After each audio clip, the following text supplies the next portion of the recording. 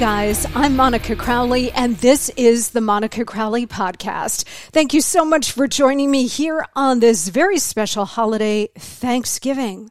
This is your go-to for Hot Liberty, a safe space for all of us thought criminals, independent thinkers, and yes, happy warriors, especially today on Thanksgiving. Check me out on social media. On Instagram, I am at Monica Crowley _, and on Twitter and True Social, I am at Monica Crowley. Also by email, I am at monicacrowleypodcast@gmail.com. Well, happy Thanksgiving, everybody. Today is a very, very special day because it is a uniquely American holiday. Other countries have versions of this. I know Canada's got a Thanksgiving, but really Thanksgiving is a uniquely American tradition. And what I love about this holiday is it is all about family and friends and giving thanks. It is a spiritual holiday. It is about giving thanks to God for all of the abundance that we enjoy in this country, first and foremost, our freedoms, but also all of the prosperity and abundance of food and other things that we are so blessed to have in this country. This country was founded on Judeo-Christian principles. It was founded one nation under God. And so I hope today, as you're celebrating with your family and your neighbors and your friends, that you will keep that in mind, that this is a day of gratitude. It's a day of thanks for this nation and all of its blessings.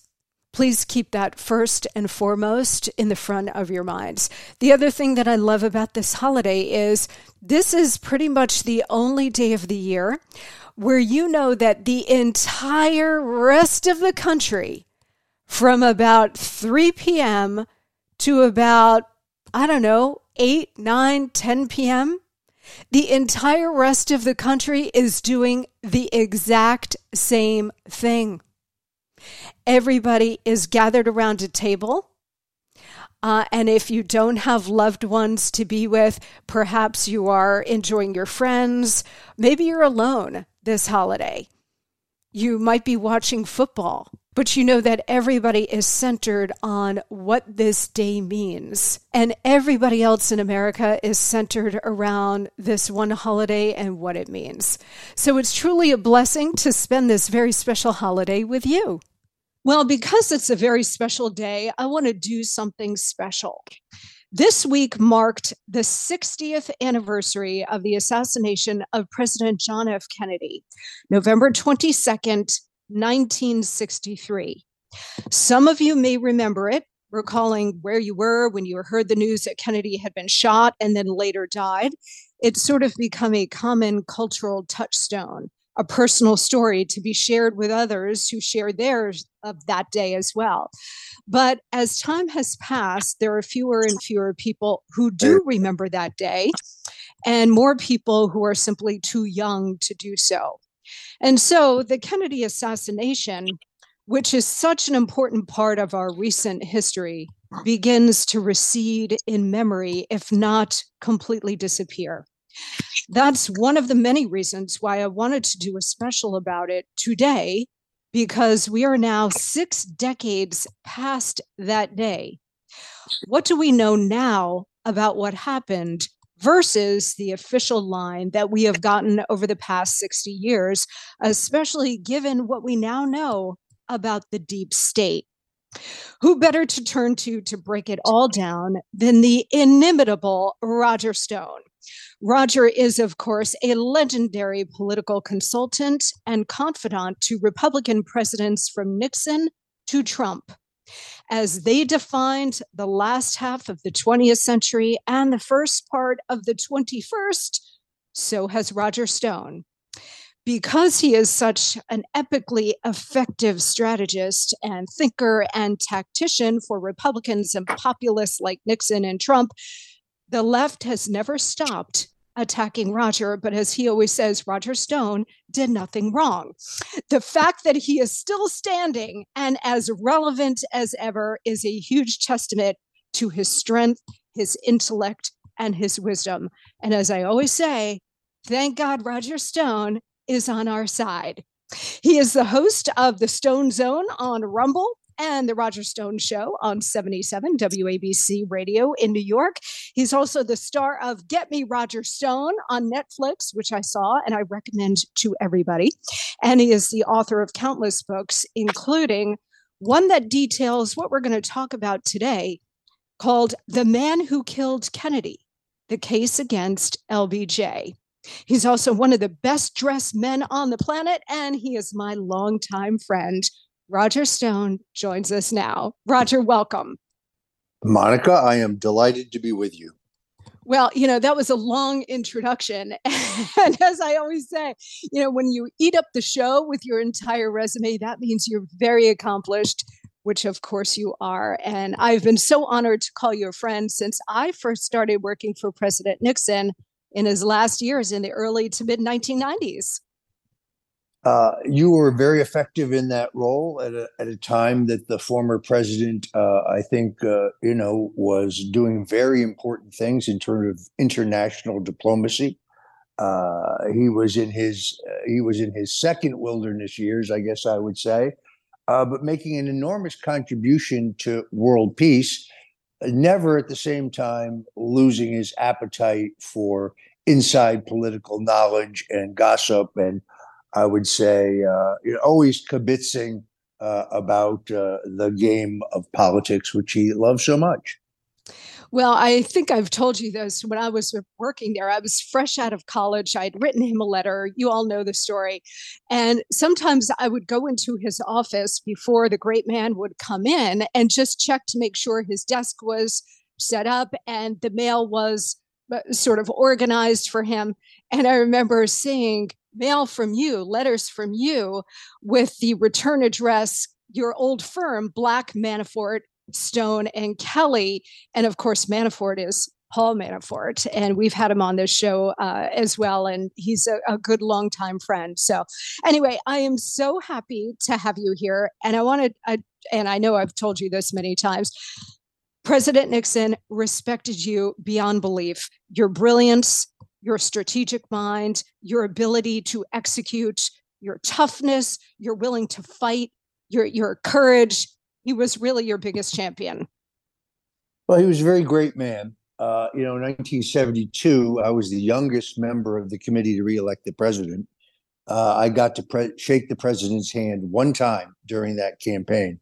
I was extraordinarily junior.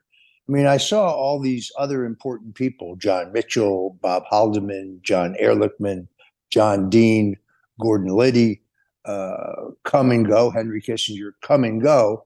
But as I said, I was extraordinarily junior. It was not until 1977, when I was elected Young Republican National Chairman, that at that point, former President Nixon invited me to San Clemente for what I really thought would be, a quick grip and grin, as they say. Ken Kachigian greeted me and told me, look, the boss is very busy. He doesn't have a lot of time, so you'll probably have 15 minutes. So I entered his office in La Casa Pacifica. I had an extraordinary view of the ocean. There was nothing on his desk. He was clearly a man with time on his hands. And he congratulated me on my election, asked me what the state of the party was. Told him I thought it was so good that we would retake the White House in 1980. He said, well, surely we're going to nominate Governor John Connally for president. I said, no, sir, that's wrong. We're going to nominate Ronald Reagan for president. He said, you really think so? And I said, yes. And I gave him several reasons why, to which he said, do you have plans for lunch?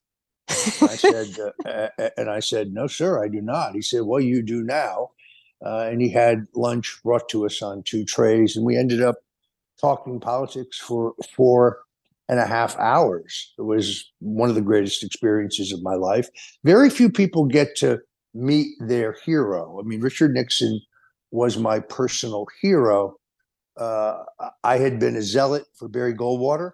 When I was 12 years old, when I got a little older, I began to realize that Goldwater had been a less than perfect candidate, had made a number of mistakes. And I wrote Richard Nixon a letter in 1966 telling him that I based on my own study, I thought that he'd been cheated out of the 1960 election if he had ever decided to run again, that I wanted in. And they kept that letter on file for 2 years. And then in late 1967, almost early 1978, I was hired in New York to essentially work as a gopher in the at the Nixon for President headquarters, but really working for John Mitchell, as in, kid, go get me some coffee. Kid, take this envelope over to Governor Dewey's law firm. Kid, go meet Senator Dirksen at the train station and bring him here, and so on. It was very heady stuff for someone my age. But by 1972, I got nowhere near the president. Then in his later years, when John Whitaker, vice president at AT&T, who vetted Nixon's invitations and ran political messages for him, decided to retire, the president asked me if I would take on his responsibilities as a volunteer. And of course, I gladly did, which brought me in contact with you and John Taylor and others. I'm not so sure I knew that story, that you had written him a letter, as I did as a young college kid, right? And, Roger, your point about meeting your idol, I used to tell President Nixon when I got to know him and was working for him, he used to say, Monica, how are you making it through? How did you make it through a top university as a conservative? And of course, I had to tell him the story that as I was coming of age in middle school and then high school, Ronald Reagan was the president. So when I started paying attention to politics and the world, everything that Reagan was saying about smaller government, cutting taxes, beating the commies, everything kind of instinctually hit me as correct, even though I was so young and I didn't know the why behind why I thought it was correct. It just instinctively hit me as, yes, this is the right way to think about the country and the world. And I was explaining this to President Nixon, who, as you know, had a bit of a friendly rivalry with Ronald Reagan. He sat there and he listened. He was like, okay, Monica, well, if Reagan made you a conservative, then I am keeping you that way, right? And I was like, yes, Mr. President, that is 100% true. But I'm glad that you shared that story, because when you meet one of your idols, like Nixon was an idol to you and to me, it's just such an extraordinary moment. And just like you, Roger, this is why we've been friends for so long. Just like you, by the time I got to him, it was the last years of his life. So we did have some time on his hands, although he remained very busy until the day he died. He gave me, a college junior going into her senior year, he gave me an hour and a half of his time and walked me around the world and talked about American foreign policy in every corner of the globe, and then American domestic politics and some political gossip. Just like you, I sat there blown away that he was sharing so much wisdom and so much time with me. He really was. By the way, for the audience, every once in a while, Roger and I will text each other and go, Nixon's still the one. Am I right? It's true. One of the highlights of my life was President Nixon walking my wife and I through the little house where he was born, which is, of course, on the grounds of the Richard Nixon Presidential Library in Yorba Linda, California. Look, it is one of the great tragedies of history that the same bent fake news media that seeks to destroy Donald Trump right now has buried in the ashes of Watergate all of the great accomplishments of Richard Nixon. I mean, he ended the war in Vietnam. He reached a strategic arms limitation agreement with the Russians. He brought China in out of the cold at a time that China was a dirt poor, backward agrarian society with no technological capabilities. There was no way for Richard Nixon to foresee that the Bushes would give China most favored nation trading status. There was no way for Nixon to foresee that the Clintons would sell our deepest military secrets, missile targeting technology, to the Chinese for illegal campaign contributions. These are the things that turbocharge China as a world power that now threatens the United States. But at the time, Nixon brought them out of the cold and visited China in a historic visit. He was very skillfully playing the Russians off against the Chinese in order to get concessions from both, including the strategic arms limitation. He gave us the 18-year-old vote. He ended the military draft. He desegregated the public schools without incident, without bloodshed. He unilaterally saved Israel from total annihilation in the 1973 Yom Kippur War over the objections of Dr. Henry Kissinger, over the objections of his own Joint Chiefs of Staff, over the objections of his entire foreign policy apparatus. He was a truly great and very, very productive and effective president, but none of these things get discussed or written about because his name is sadly solely associated with Watergate. Mm-hmm. And we are going to cycle back to Nixon because Nixon and Trump have a lot in common, including being the existential threats that they are to the deep state. So I want to cycle back to Nixon and Trump a little later in our conversation, Roger. But because we are now marking the 60th anniversary of the Kennedy assassination, I wanted to have you here because that particular history mystery is it's still yet to be unraveled. Okay, so let's zoom back into history. And also, I want to ask you about 2024 at the end of our conversation as well. But let's take a step back in history because we are atop this monumental anniversary. Okay, and you wrote a whole book about the Kennedy assassination with a theory that his vice president, Lyndon Baines Johnson, was behind it. Before we get into that, I want you to take us back to November 22nd, 1963. What do you personally remember about that day? Well, I remember being in a classroom, I think it was in the second grade, and the teacher coming in and telling us that President Kennedy had been shot, and they wheeled a television set in and turned it on. I remember being shocked. My parents were Republicans, but we were also Catholics. I always suspected that my mother may have secretly voted for JFK. My dad and my grandfather were staunch Nixon supporters. I remember reading the New York Daily News during his funeral procession, seeing the picture of little John Kennedy saluting his father's casket. And I remember crying. It was a very distraught time. Of course, I wasn't old enough to understand the larger forces at work here.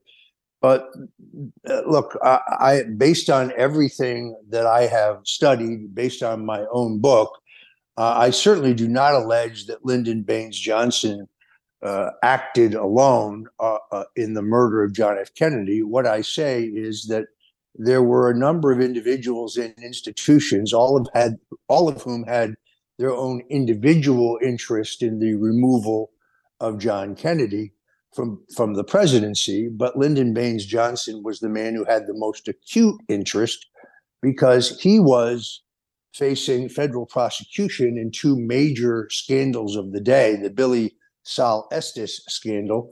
Billy Sol Estes was a flamboyant Texas wheeler dealer who Johnson had delivered multi-million-dollar agricultural contracts to from the federal government.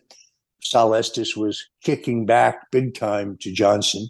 And then there was the Bobby Baker scandal. Baker was the Secretary of the U.S. Senate, described by Lyndon Johnson as my strong right arm.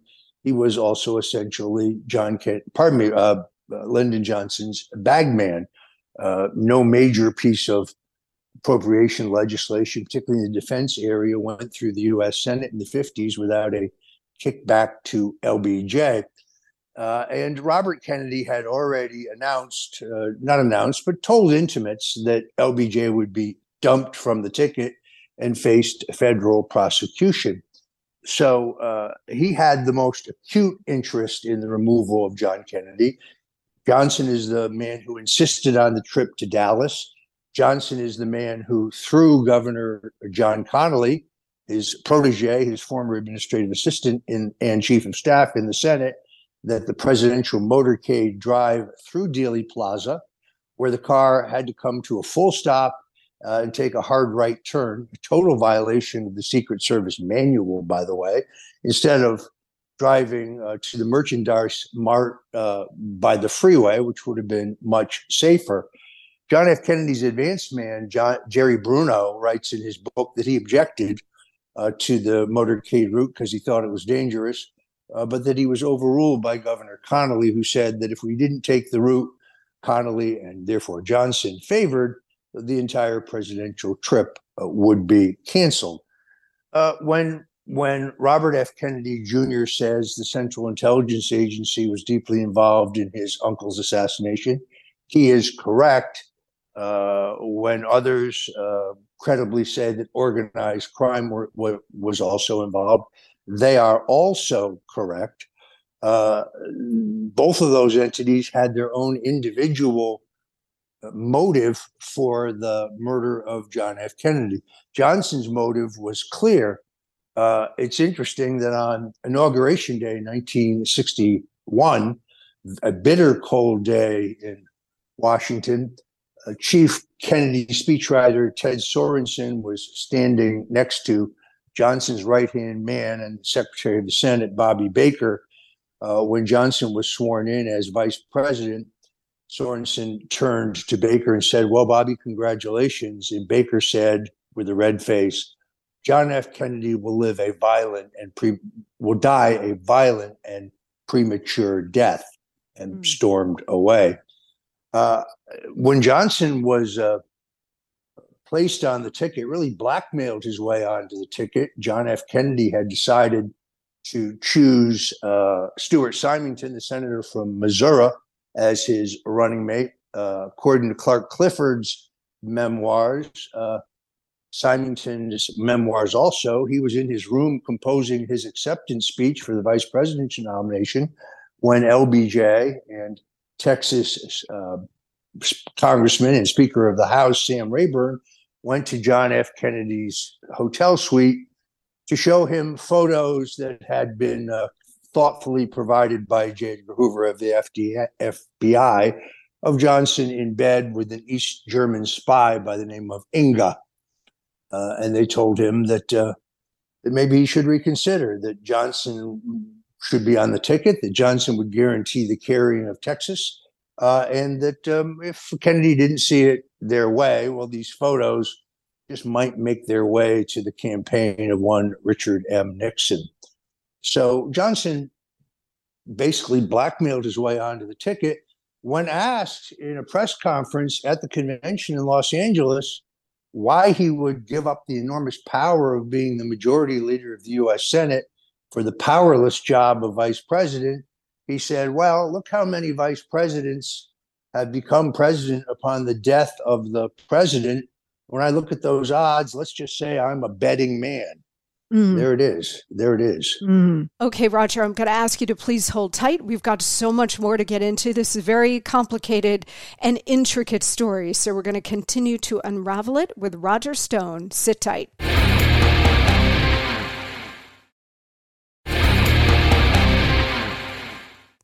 Okay, we are back with Roger Stone on this Thanksgiving. Didn't Johnson and JFK really hate each other? I mean, this was back in the day when geographical balance on a presidential ticket really mattered. So JFK, coming from Massachusetts and the Northeast, felt like he needed somebody from the South, and Lyndon Johnson was there out of Texas. Very effective for what he did as Senate Majority Leader, the Johnson treatment and all of that. So it was back when Kennedy felt like he could use Johnson's help in bringing that part of the country and speaking to Southerners in a way that Kennedy couldn't. Now, of course, geographical balance doesn't matter at all. But he chose him for the ticket, but they really hated each other's guts, right? Yeah, I think the real animus was between Robert Kennedy and Lyndon Johnson. Robert Kennedy believed correctly that the Johnson forces had broken into John Kennedy's doctor's office in New York City and gotten his medical records proving that he did indeed had Addison's disease.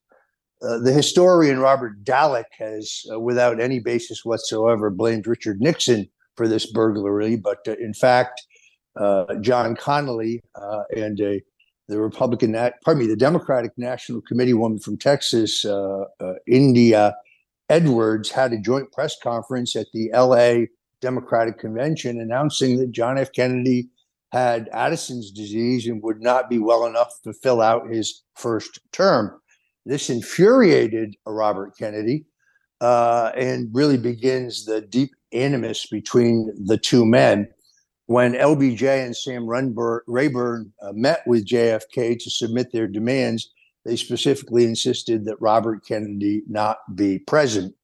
So I think John F. Kennedy was more amused by LBJ, whereas Bobby Kennedy truly hated him.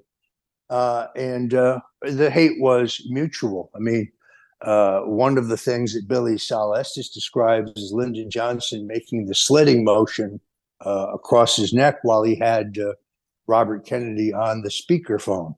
So the motives here are very clear. The point, of course, is the Central Intelligence Agency blames John F. Kennedy for the failure of the Bay of Pigs invasion. They believe they know in real time that what really happened in the Russian missile crisis, which was not revealed to the American people for 40 years, was that John and Robert Kennedy made a secret deal to remove our NATO missiles from Italy and Turkey in return for a pledge from Russian dictator Nikita Khrushchev to remove the missiles that had been placed in Cuba.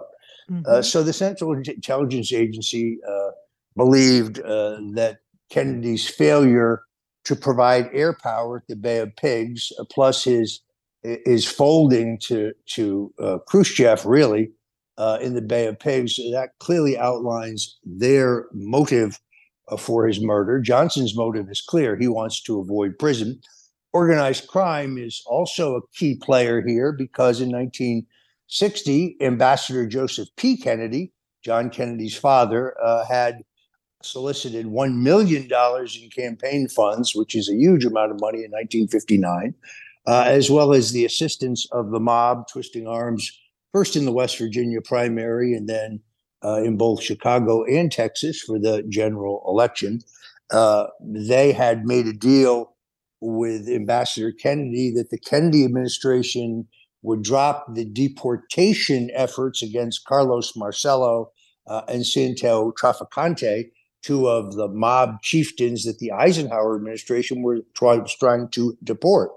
When Robert Kennedy became Attorney General, he double-crossed the mob and pursued the deportation of both of them extremely aggressively, actually arresting Marcello when he went to his immigration check-in for the week and dumping him in the jungle in Guatemala. So the mob felt double-crossed. Big Texas Oil had a major interest in removing John F. Kennedy. He was seeking to replace the oil depletion allowance, to repeal it, which would cost the Texas oil men like H.L. Hunt and Kurt Murchison millions and millions of dollars. John Kennedy was insisting on a silver or gold-backed dollar. He preferred silver. This got him the animus of the federal and international banking communities. But what do all of these entities have in common? Well, the common thread is Lyndon Johnson. As majority leader of the U.S. Senate, Johnson takes the unusual step of appointing himself to the subcommittee on appropriations of the Senate Defense Appropriations Committee, which oversees the CIA's black box budget. Lyndon Johnson was the paymaster for the CIA. and they have exponential growth in their funding under Senator Johnson. When Johnson became vice president, he appoints Harry F. Byrd, the senator from Virginia, a loyal ally and Johnson man, to chair that crucial subcommittee so he can keep his thumb on the CIA's budget. Johnson also triples the budget of the FBI of his next door neighbor, J. Edgar Hoover. Hoover, who I don't think is an active participant in the assassination attempt, but is well aware of what's going on, prepared to either go along with its success or arrest those involved if it should fail, is Johnson's next door neighbor. He knows that in 1964, he's facing mandatory retirement by law as FBI director. He knows that Bobby Kennedy's already begun telling people that he will be replaced. So he has an inherent interest in the removal of John Kennedy. Lyndon Johnson is on the pad to the mob. Carlos Marcello is paying Lyndon Johnson the princely sum of $10,000 a month, which again in the 1960s is a huge amount of money to protect his illegal gambling dens in Dallas, and San Antonio, and Houston. The money is flowing through a man named Jack Halfer. Halfer would receive a presidential pardon on an unrelated crime on November 24th, 1963. Wow. So Johnson is the common thread between all of these entities. He's the chief water carrier for the Texas oil lobby, as you might expect. He is the common thread between all of these institutions and individuals who had an interest in the removal of John F. Kennedy. But to bring it very specifically to LBJ, and I make this case in my book, Lee Harvey Oswald shot no one that day. There are no powder burns, no nitrates on his chest or his arms. It is impossible for him to have fired a leaky Carcano $29 Italian war carbine and left no powder burns. What does he say when he's pulled out in public? He says, "I'm a patsy. I was a patsy." Noah. Yes. So what did he? Well, let me stop you there because you've just imparted a tremendous amount of information. You've just laid out this extraordinary confluence of interests, right? Like when people always ask us about the deep state, well, who's actually running the deep state? It sounds like a conspiracy. It doesn't have to be a single individual writing down exactly what they're all going to do. It's a confluence of interests of people who have the same interests, who are all on the same page. It remains unspoken. So you've just put together this incredible web of this confluence of interest, from the oil interests to Castro and the Cubans, Khrushchev and the Soviets, organized crime. I mean, it really is quite stunning. So let's take a step back because I want to get into Oswald here. Right after the shots rang out, Roger, you had this immediate tumble of events. You've got bundling Kennedy and getting him to Parkland Hospital. You've got the wild search for the gunman. You got the shooting of Officer Tibbet down the street elsewhere in Dallas. You've got the announcement of Kennedy's death, the apprehension of Lee Harvey Oswald in a dark movie theater down the street. You got the return of Kennedy's body back to Washington, with LBJ being sworn in as president aboard Air Force One, with Jackie still in her blood-spattered suit at his side. You got the shooting of Oswald by Jack Ruby. I mean, all of this happening in the space of like 3 days. Absolutely head-spinning. So set those early days into context, if you could, with who is Lee Harvey Oswald, who enlisted him, and if he did not pull the trigger, who did? There's a lot there to digest. My purpose was in laying out the motive. I've already laid out the means. Johnson insists that JFK go to Texas at the last minute. He tries to change the seating in the motorcade to move his close ally, Governor John Connally, out of the death car and replace him with Senator Ralph Yarborough, who Johnson hated. And JFK specifically nixes that seating change arrangement because the entire purpose of the trip to Texas was supposed to be to bind up the two wings of the Texas Democratic Party, the progressive wing as represented by Senator Yarborough, the Bourbon wing as represented by John Connally. Some conservative Democrats in Texas thought that Kennedy was too liberal, and therefore his being seen with Connally was the whole point of the trip. As far as Lee Harvey Oswald is concerned, declassified documents put out in the last several years have demonstrated that that the CIA's knowledge and awareness of him was far, far more than they have ever admitted. That he most likely was trained to speak Russian at the CIA's language school in Kitty Hawk, North Carolina. That he renounces his citizenship and moves to Russia, but then he has no problem getting back in the country. That makes no sense at all. The man who shows up at the Russian embassy in Mexico City goes on the record, but the problem is that none of them say he looks like the Lee Harvey Oswald who was later apprehended in the murder of John F. Kennedy. In fact, it's impossible for Oswald to have been the shooter from the 6th floor of the Texas School Book Depository building, because he is seen in the lunchroom on the 2nd floor of that building by a Dallas police officer exactly 4 minutes after Kennedy has been shot. Not possible for him to get off 3 shots in the speed required based on an audio recording from a Dallas police officer who left his microphone on, a radio transmission. So we know the exact timing of the shots. No government sharpshooter has been able to duplicate that alleged succession of shots. Oswald would have had to hide the gun and run down 4 flights of stairs to the lunchroom where he was not out of breath. Interestingly enough, a woman named Victoria Adams, who worked in the building, was on that wooden staircase between the 6th and 4th floors at the crucial time. She records neither seeing nor hearing, more importantly, on this creaky wooden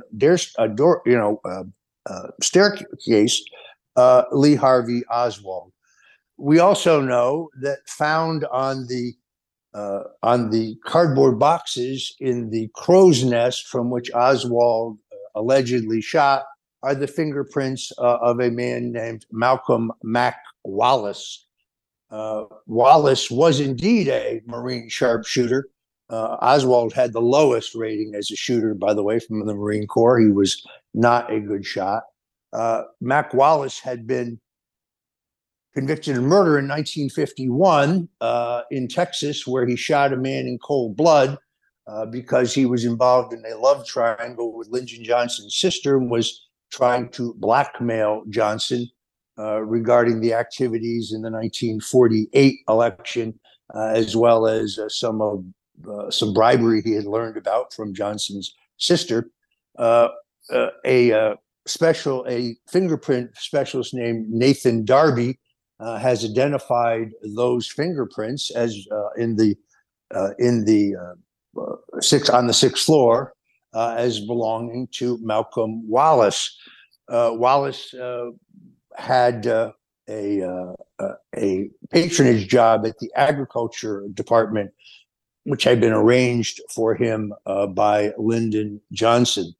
At least 6 people ID a man in the 6th floor window who meets the physical description of Malcolm Wallace.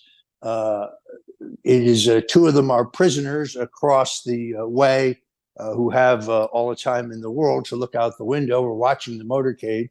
They identify a man who is heavyset, wearing spectacles, tan pants, and a light-colored jacket.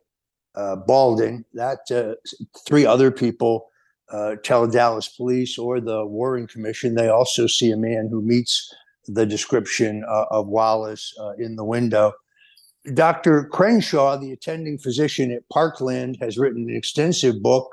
3 other doctors have gone on the record to say that it is most likely that Kennedy was shot from both the front and the back.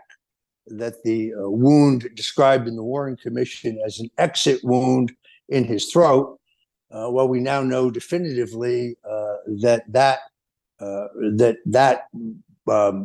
the description of that wound was moved by none other than Warren Commission member Gerald Ford, who, at the request of J. Edgar Hoover and Allen Dulles, actually takes a pencil and moves the description of the wound, or I should say the depiction of the wound in the autopsy diagram, from Kennedy's upper back to the base of his neck, to make it look like it entered from the back, and also to justify the cockamamie magic bullet theory, in which Lee Harvey Oswald allegedly got out 3 shots, but only 2 of which hit Kennedy, one of them going on to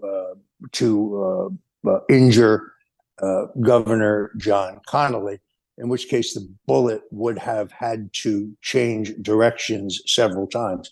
So I think it is likely that Kennedy is shot from both the front and the back. They quickly perform a tracheotomy on the throat wound, so you can't tell whether it is from the front or the back. I think there's likely a shooter on the grassy knoll. Multiple witnesses see a man pull up in a green Plymouth station wagon with a Goldwater sticker on it, by the way. Very interesting. Take a rifle out of a rifle bag, calmly shoot. They see a puff of smoke. They see the man replace the rifle and drive. There are multiple witnesses who told this to the Warren Commission. They are all ignored. Johnny Roselli, the gangster who's pretty deeply involved in all of this, claims that he was a shooter from the sewer grate.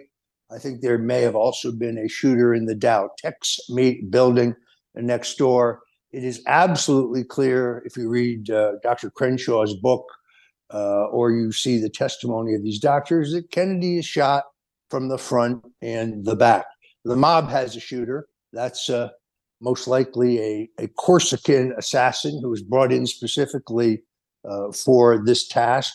I think that is the shooter on the grassy knoll. Lyndon Johnson, who left nothing to chance in his entire career, has his own expert marksman. That would be Malcolm Wallace from the 6th floor of the Texas School Book Depository. Can I stop you there, Roger? Whatever happened to Malcolm Wallace? Why does history not know his name? Malcolm Wallace is not mentioned anywhere in the biographies of Robert Caro. Neither is, there's a lot of things left out. Billy Solestis is never mentioned in any of the Caro biographies. Although Solestis, after getting out of prison, would insist that he attended meetings in which the murder of John F. Kennedy was planned. And then there's of course Lyndon Johnson's mistress, Madeline Brown. Madeline Brown bore a son with Lyndon Johnson. You can tell because she looks just like a Lyndon Johnson. Madeline Brown has said over the years, she's now deceased, of course, including to Geraldo in an extraordinary interview, that she slept with Johnson at the Fort Worth Hotel the night before John F. Kennedy was killed, and that Johnson told her that night and the next morning that after tomorrow, I won't have to put up with those Irish sons of bitches anymore. But Madeline Brown, of course, is not mentioned in any of Robert Caro's biographies of Johnson. Strangely enough, when I asked Geraldo about his interview with Madeline Brown, he told me he didn't know anybody named Marilyn Brown, and he had never interviewed her. But you can go to YouTube and find that interview yourself. But what happened to Malcolm Wallace? Malcolm Wallace, he was murdered when someone jammed a potato in the exhaust system of his truck, and the cab filled with carbon dioxide, and he died quite tragically. There's a long trail of death around Lyndon Johnson, of witnesses to his epic corruption. I mean, Johnson was nothing like the public figure that his sycophants have tried to push. He was a lifelong segregationist. We now know from the declassified documents recently released. These were released by President Trump, actually, that Johnson was a member of the Ku Klux Klan when he was in the House.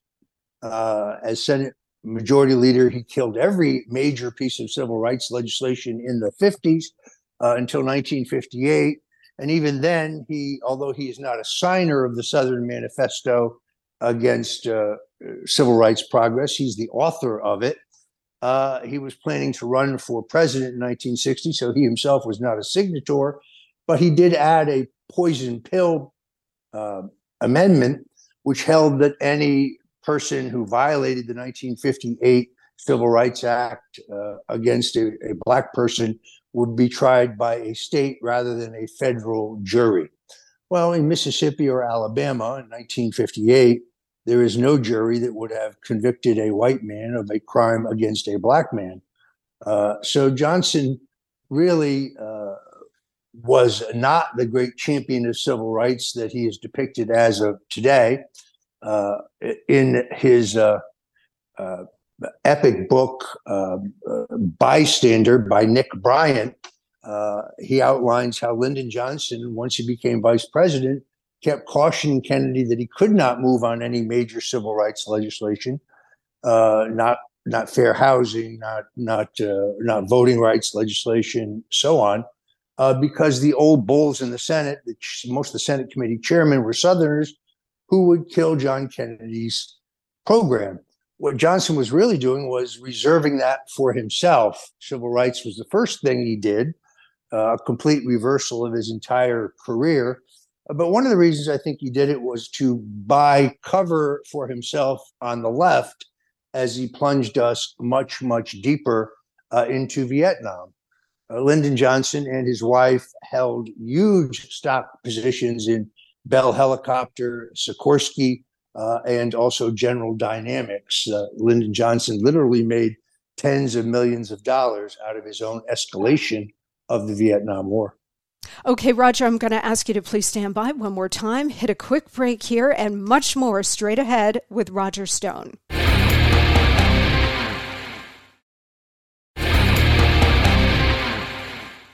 Okay, and we are back with our remaining time with the one and only Roger Stone. I think that last point is probably the most critical. And again, you've laid out so many different threads leading to the Kennedy assassination. But I want to drill down on this because this is relevant to Nixon, who comes later, Reagan, who comes later, and of course, Donald Trump. John F. Kennedy assigned the first combat advisors to Vietnam, but he really didn't want to go into Vietnam. He did not want the United States involved in a full-fledged war in Southeast Asia.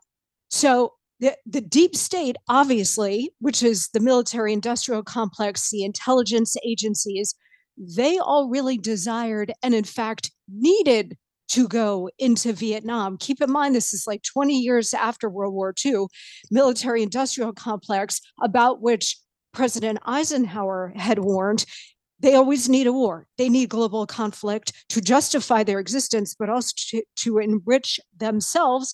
And LBJ was a critical part of that. So was JFK a casualty of that belief?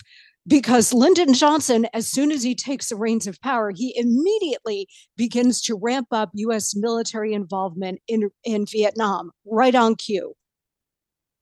Well, John F. Kennedy was obviously distraught over the failure of the Bay of Pigs invasion. Part of that invasion plan, which he approved, which was conditioned, by the way, on the fact that it must look like, plausibly, an indigenous Cuban uprising rather than an invasion by the U.S. government, was a part of the plan in which 28 Panamanian flagged bombers flown by Cuban pilots were supposed to provide air cover for the Cubans who were storming the beaches at the Bay of Pigs. Charles Cable, the number 2 man at the CIA, and the brother of Texas Mayor Earl Cable, who never left Lyndon Johnson's side on the day of the assassination, quietly canceled that air cover. Then as the invasion began to turn sour, largely because Castro had learned of the invasion, knew exactly when they would come and when. Had sharpshooters cutting down the men storming the beach. It is then that Curtis LeMay goes to John Kennedy and says the only way to save the day is by sending in the U.S. Air Force, which JFK declined to do because it violated the whole idea under which he had approved the invasion, plausible deniability. So the CIA and the military blame Kennedy. Kennedy blames them for the failure. I think you can draw a direct line from Kennedy to Nixon to Trump in the sense that after Kennedy's sour experience with the CIA, he threatened to smash them into a million pieces and scatter them to the wind. He was an existential threat between the Cuban Missile Crisis, which had taken him by surprise, and the failure of the Bay of Pigs. They had gotten a permanent enemy in John Kennedy. The CIA, as you know, had actually favored Kennedy over Nixon in the 1960 election. They had briefed both candidates about the then top secret plan to invade Cuba. And Kennedy skillfully used that in the first debate, excoriating Nixon as part of the Eisenhower administration for not being aggressive enough about Castro. Nixon knew there was a plan to take out Castro, but it was classified and he couldn't speak about it. Nixon always believed he'd been double-crossed by the CIA in their briefing of JFK. So Kennedy was, I think, removed for all of the reasons we've discussed, in a bloody coup in which everybody had their individual interest. Most people don't know this, but Richard Nixon had an extensive plan to overhaul the entire national security apparatus. Yes. Documented in Bob Haldeman's diaries. It's documented elsewhere. A newly reelected by a landslide Richard Nixon posed an existential threat to the CIA and their power. More recent classified documents have proven that they were well aware of the plans for the Watergate break-in. They infiltrated the Watergate burglar group. And many, at least 4 of the burglars were still on the CIA payroll and still reporting to their handlers. So yep. I believe Nixon was removed for the same reason that Kennedy was removed, just not quite as bloody. They attempted yet again to remove Ronald Reagan in the Iran-Contra scandal. I am not convinced that Reagan was aware of the activities of his vice president, George Bush, his CIA director, Bill Casey, and Colonel North.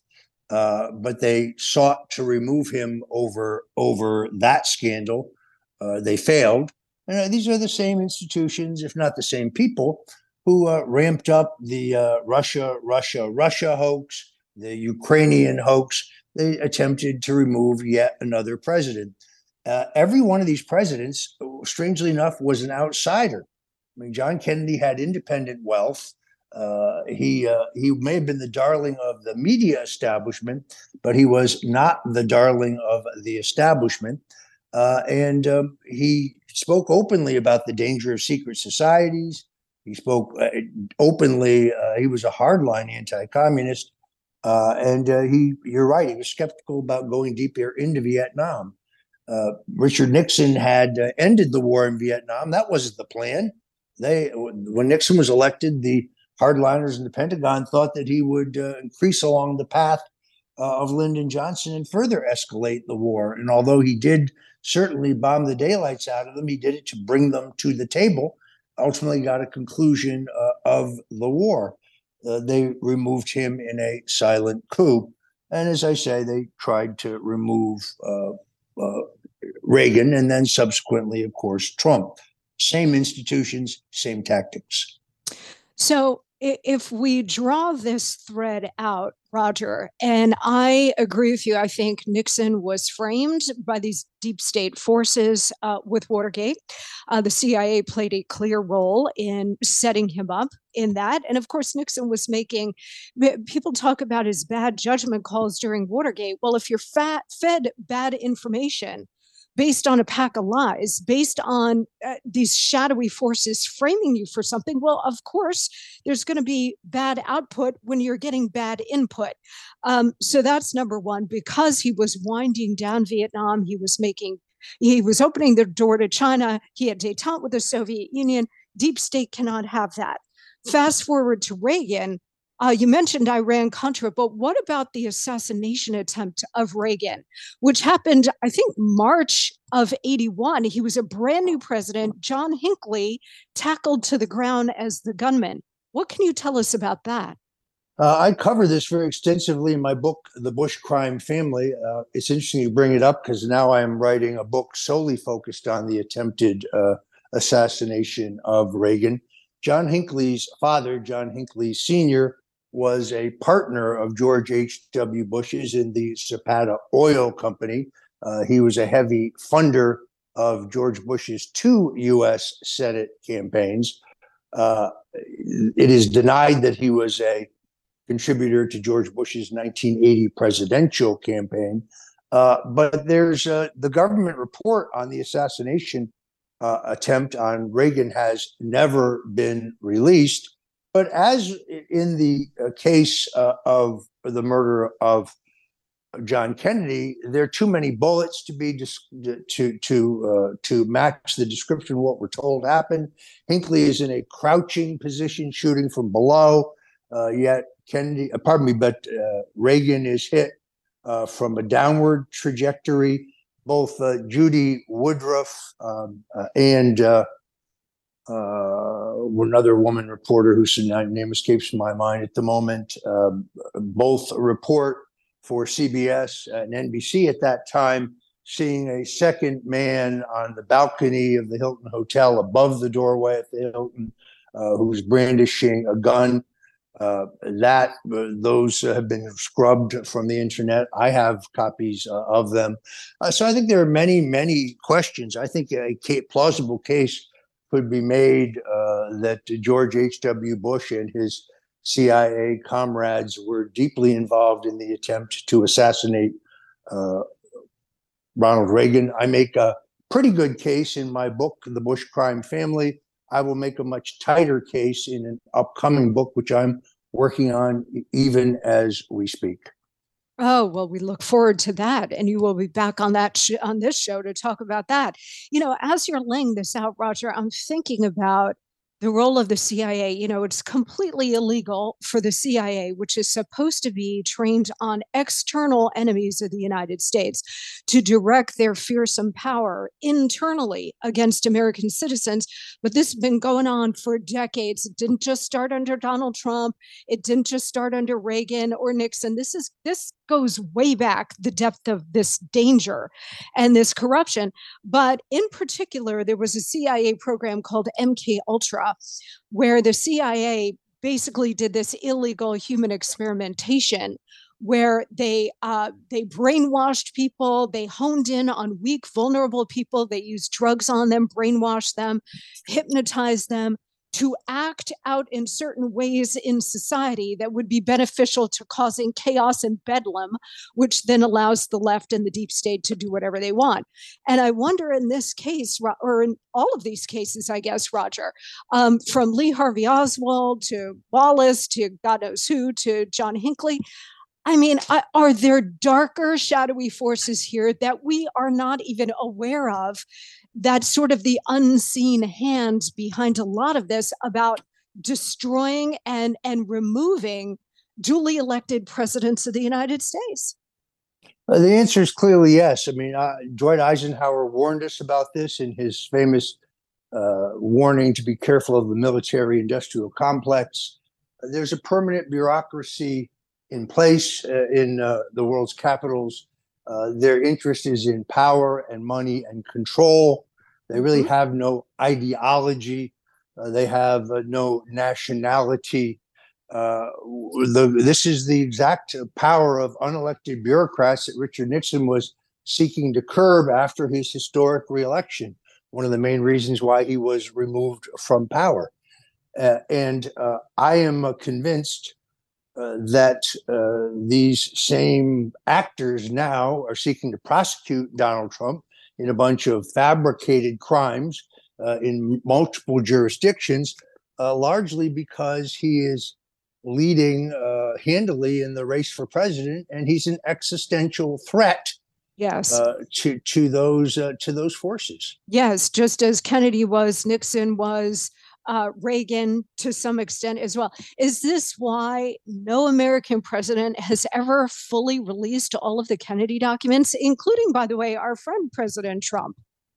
I lobbied President Trump very hard to release the documents. When I pointed out to him in early 2017 that the date set by Congress for the release of the JFK assassination documents came during his watch, and they could only be delayed by presidential order. Otherwise, they would be released.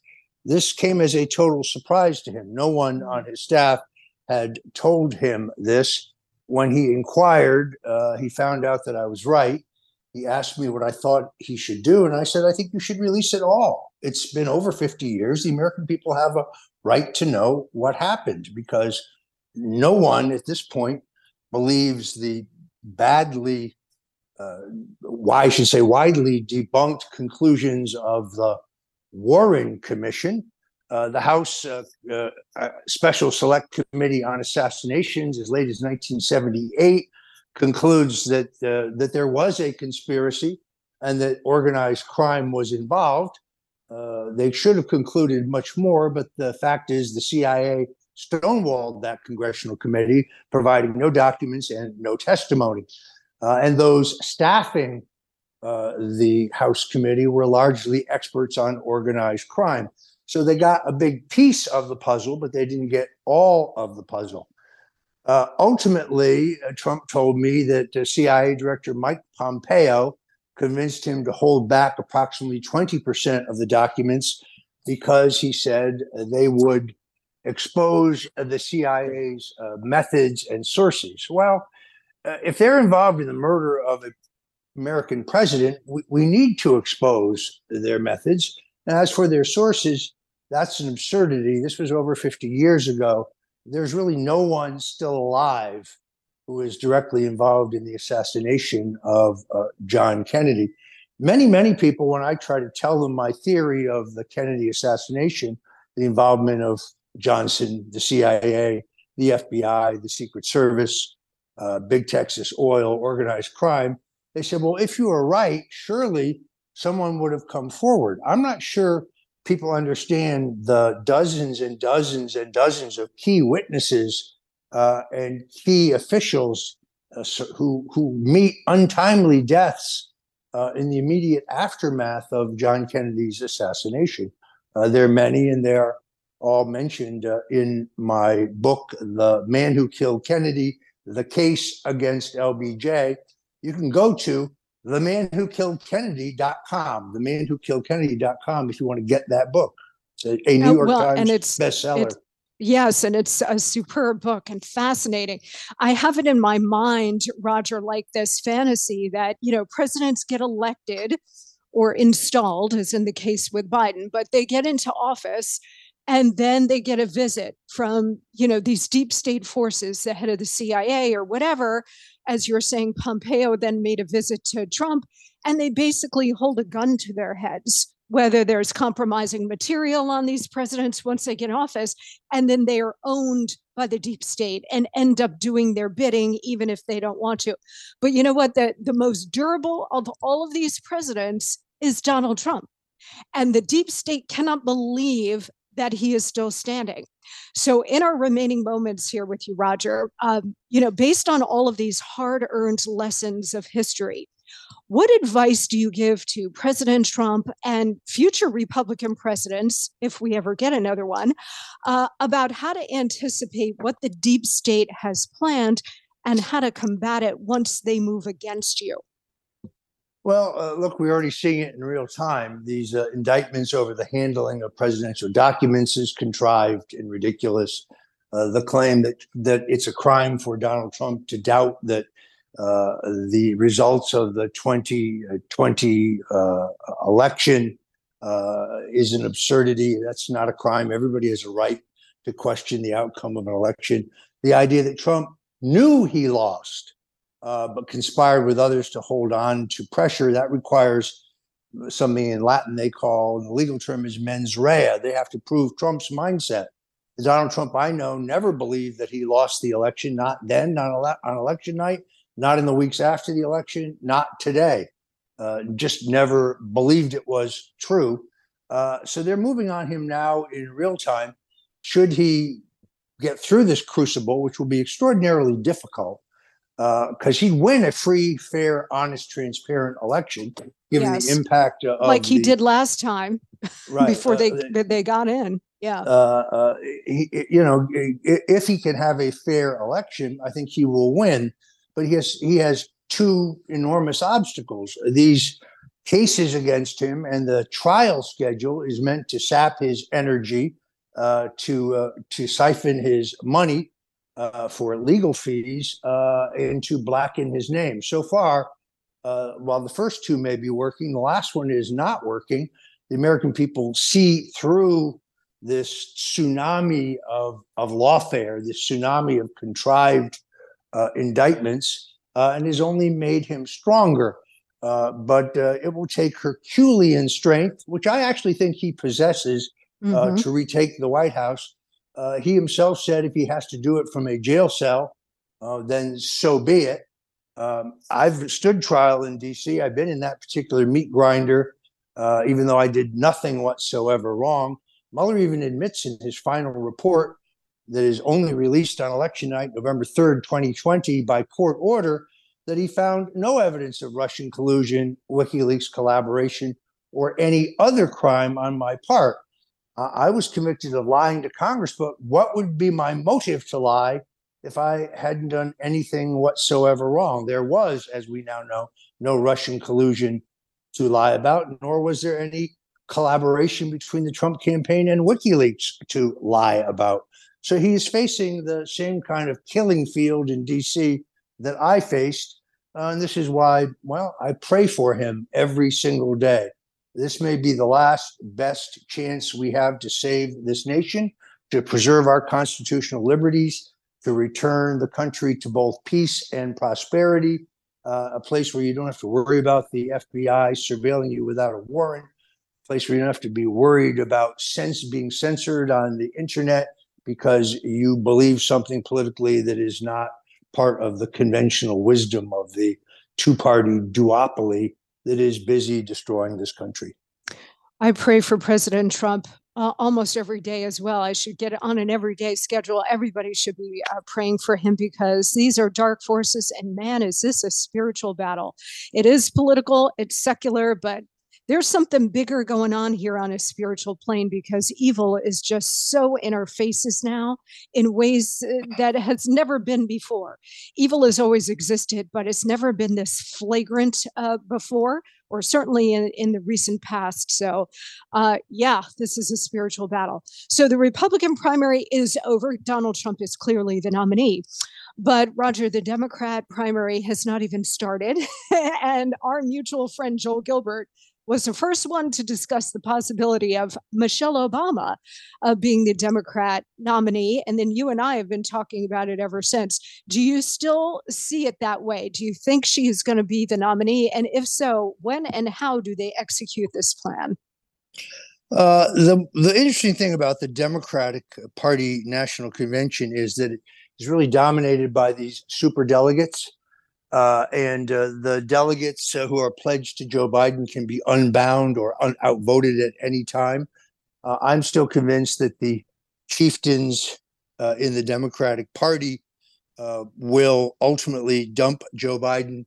And the only way they can rationalize bypassing a sitting vice president of color, Kamala Harris, is by replacing her with a much more popular woman of color. That would be Michelle Obama.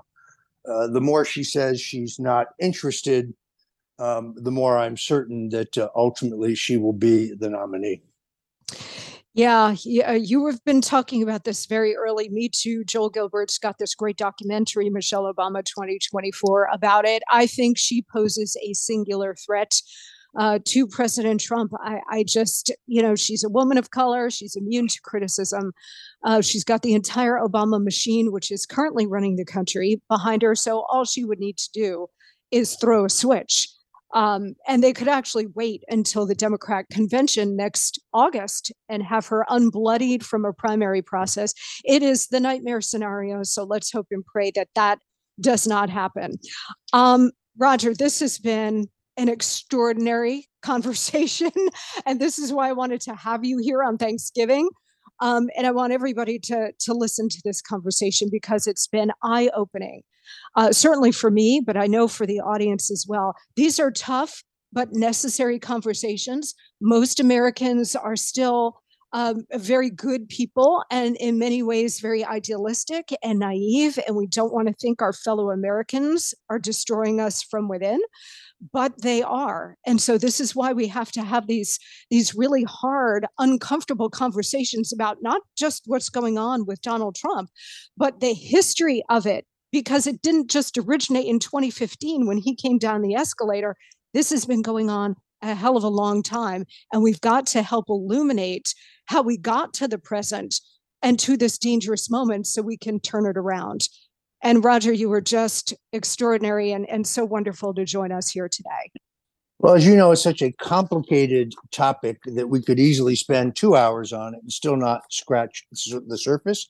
But I hope we brought you the basic outline of why I do not believe Lee Harvey Oswald shot and killed President John F. Kennedy, and how the assassination of Kennedy, the removal of Nixon, the attempted removal of Reagan, and the current and previous efforts to destroy Donald Trump are all related events. Let us pray. Thank you very much for your time. Monica Crowley, it is always great to be with you. Roger Stone, my good friend. Roger Stone, star of stage and screen. I hope you'll come back with your brand new book about the deep state when that is ready. And as I have said for many years, I am glad that Roger Stone is on our side. Thank you so much, my friend. God bless you. Well, what an unbelievable blockbuster show on this Thanksgiving. Am I right? I always wanted, when I started this podcast, to do these kinds of deep dive shows into single issue areas. And of course, we have so much stuff coming at us all the time that, we're doing the headlines and we're doing the stories that are breaking constantly. But this has been a real treat for me to do this deep dive into JFK, the assassination, and the deep state writ large, because we need to understand where we have been to understand where we are and where we are going. I hope you've enjoyed this special Thanksgiving Day show, and I hope you enjoy this whole holiday weekend. It's really a special time in America for all of us. And really, in a couple of weeks, the election is just going to consume everything and everybody. So please take this time to enjoy those you love, your family, your friends, your neighbors. Enjoy some good food and, yes, a lot of carbohydrates, a lot of desserts. Have a great, great holiday weekend, and I will see you right back here next week with much more.